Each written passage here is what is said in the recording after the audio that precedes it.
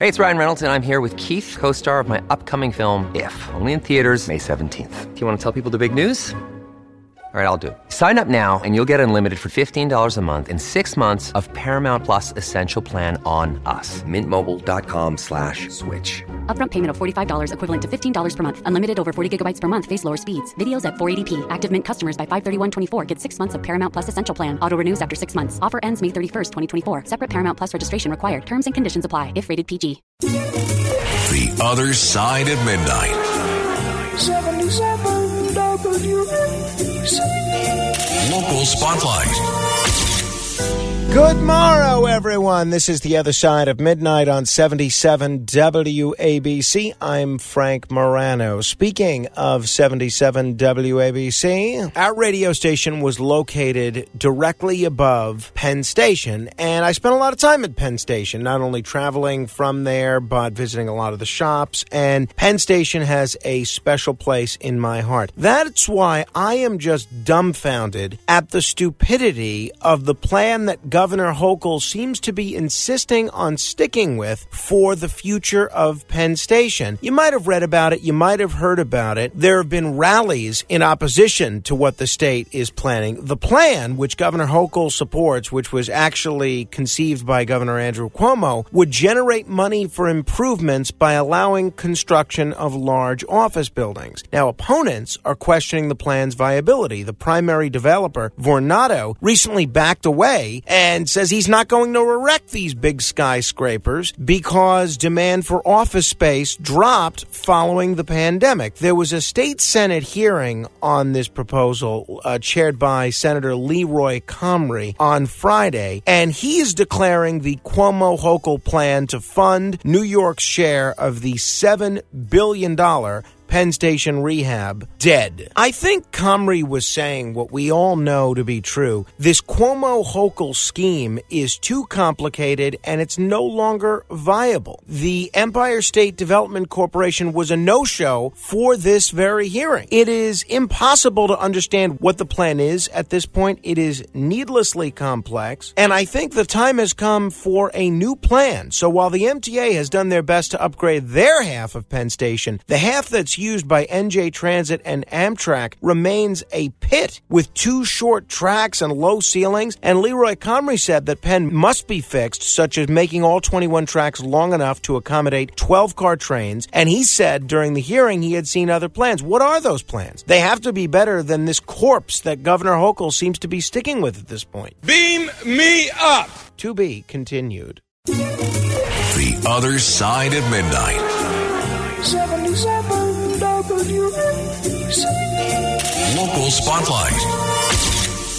Good morrow, everyone. This is The Other Side of Midnight on 77 WABC. I'm Frank Morano. You ever use those flushable wipes? My wife swears by these. She loves them, and I don't like them. I don't like them because they're not really flushable. In fact, I don't think they should even be called flushable wipes. I have heard from so many plumbers and people that work for buildings and people that work for superintendents and other folks about the plumbing problem that these flushable wipes cause. They may do great in terms of keeping your butt clean, but they're not great when it comes to clogging sewer pipes. And as utilities nationwide struggle with keeping disposable wipes from clogging pipes, one New Jersey lawmaker actually wants to ban this non-flushable wipe entirely. State Senator Joe Cryan, Union County Democrat, whose day job is running the Middlesex County Utilities Authority, he calls these wipes the bane of the industry. He said if you want one of the worst jobs in the world, be the guy who has to go stand in 5 feet of stuff and take those wipes off the screen that are meant to clean outflow. It happens way too often. So his bill to ban the products, which he introduced on Monday, is the industry's worst nightmare. The bill would ban the sale of non-flushable wipes in New Jersey, with businesses facing fines of up to $10,000 for a first offense. Businesses could also be held financially liable for damages caused by flushed wipes. It would go into effect 6 months after being signed.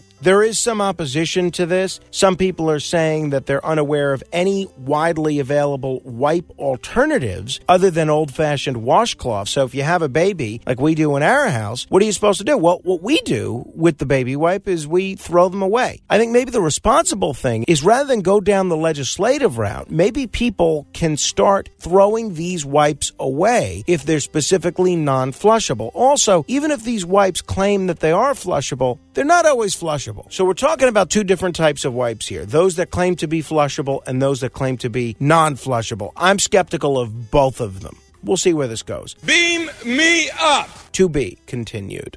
The Other Side of Midnight. 77 WABC. Local Spotlight. If you are a New York State resident and an attorney who has been admitted to the New York State Bar for at least 10 years, why not throw your hat into the ring to be New York's new top judge? Finally, the process to select and confirm a new chief judge of the New York State Court of Appeals, the number one judge in New York State, is continuing. The deadline to submit applications to be the state's next chief judge is tomorrow, but the Times-Union, the big Albany newspaper up there, is reporting that fewer people have asked for consideration than expected. I don't know what's going to happen here, but I think it would be such a hoot if you are a lawyer and you care about New York State and you've been admitted to the bar for 10 years, why not apply? What do you have to lose by applying to become the next chief judge of the New York State Court of Appeals? Obviously, this is an opening that is only an opening because the state Senate torpedoed the nomination of Justice Hector LaSalle, which is a real shame. He would have done a great job in this role, and I hope that whomever the governor selects next is similarly competent. It's not clear whether the Commission on Judicial Nomination, which is also reconsidering 41 initial applications, might consider extending its deadline today. We'll see, but there are very few people that have actually submitted an application, so your chances are pretty good. What do you have to lose? I think one of the reasons you're seeing very few qualified judges throw their hat into the ring is because in light of the very public political fight that surrounded the LaSalle nomination, a lot of judges don't necessarily want to go through that. They don't want to have every decision they've ever written parsed 6 ways from Sunday and have their whole life turned upside down only to be rejected by the Senate. If you're a lawyer, I hope you'll throw your hat in the ring. The more good applicants we get, the better the whole state of New York is going to be. Beam me up. To be continued. The Other Side of Midnight. 77 WABC. Local Spotlight.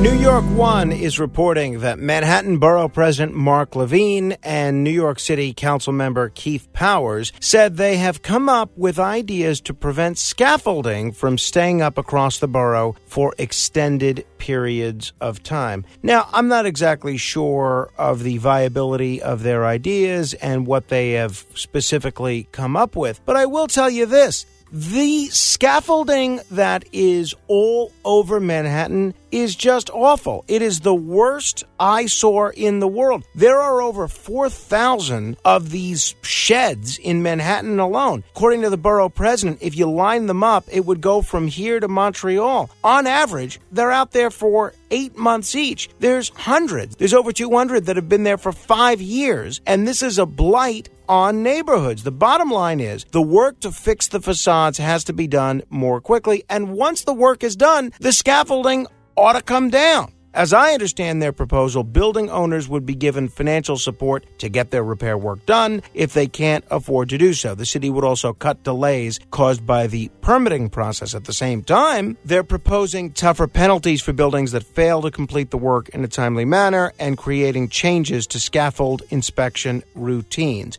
No legislation has been formally introduced yet, so at this point it's really just an idea. But I applaud them for at least proposing something. I have said for years that if I was a council member from Manhattan, this is all I'd be working on. I mean, it's awful for tourism. It's awful for quality of life. The one good thing about it is when it rains or snows, at least you're covered because of the scaffolding. But that minor benefit doesn't outweigh the awful eyesore this is. Beam me up. To be continued. This is Greg Kelly for Priority Gold. What does it mean to be America's precious metals dealer? It means that you're in touch with the hearts and minds of those who love this country, value our freedom, and want to protect the future. Priority Gold is that precious metals dealer. They've helped thousands of Americans back their retirement with solid gold and silver. Call Priority Gold at 888-506-6439. Receive free shipping, free storage, a free investment guide, and one of the best purchase experiences in the industry. Call now or go to PriorityGold.com.